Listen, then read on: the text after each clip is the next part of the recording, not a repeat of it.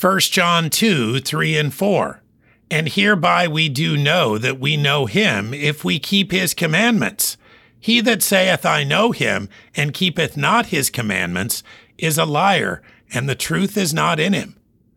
Much of the religious world believes we gain favor with God by keeping his commandments. The Bible teaches something very different.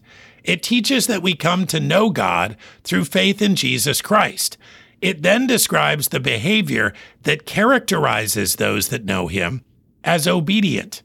Salvation is obtained through what Christ did, never through what we do, and all the commandment keeping in the world is useless for securing a place in heaven.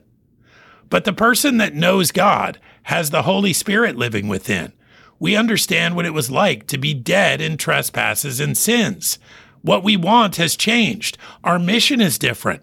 We are thankful, and we want to please God.